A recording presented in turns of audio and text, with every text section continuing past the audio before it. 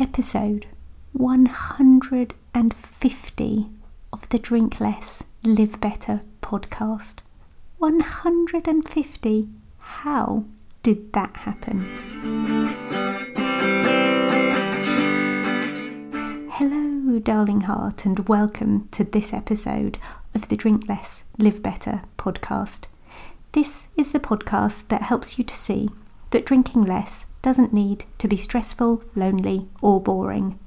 I'm your host, Sarah Williamson, and I decided to have a year alcohol-free as a little life experiment and haven't looked back.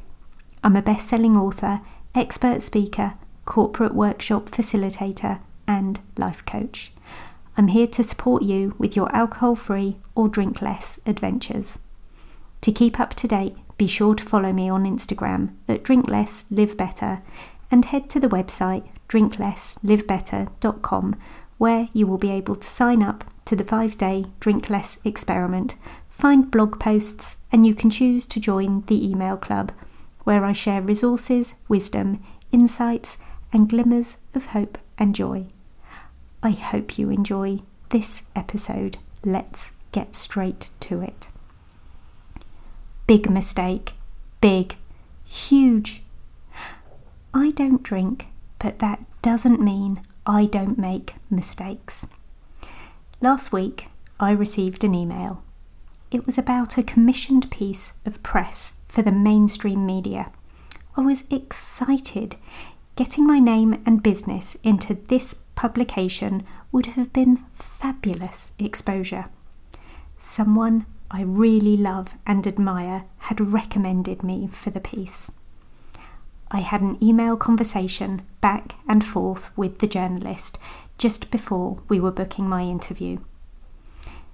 As we were getting round to booking the interview, she asked me a particular question, which I answered.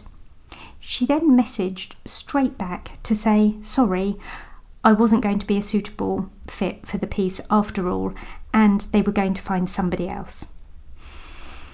I was a bit naffed off. I knew the answer I had given to her last question hadn't been what she'd expected.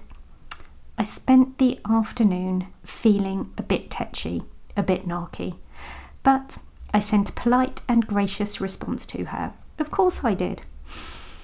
That evening, I opened up the email trail again. I don't really know why, but I just did, and I read back through it. I realised that in the response I had sent her before our conversation ended, I had made a massive error, a spelling mistake. The answer I had given to her question had been 500, when I meant to type 5,000. I'd just missed off a zero. In the context of what we were talking about, this made a huge difference. Whoops, no wonder. 500 was not enough, and 5,000 absolutely would have been. No wonder she'd stopped our conversation. It wasn't about her, it was absolutely about me. I sent a quick email back, explaining my previous reply had been an error. I suspected they would have commissioned someone else by then, and indeed they had. But she and I had a light-hearted back and forth about how easy it was to make mistakes. Oh, I was cross with myself for all of about 5 minutes. That was clearly not my ship, not my opportunity.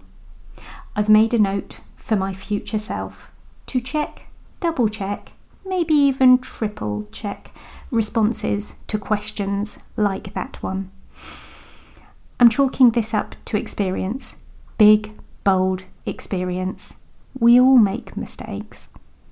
Some of them are tiny, some of them are bigger. Big mistake, big, huge. Or maybe it just wasn't. Who knows? Thank you for listening in today. Come back again next week.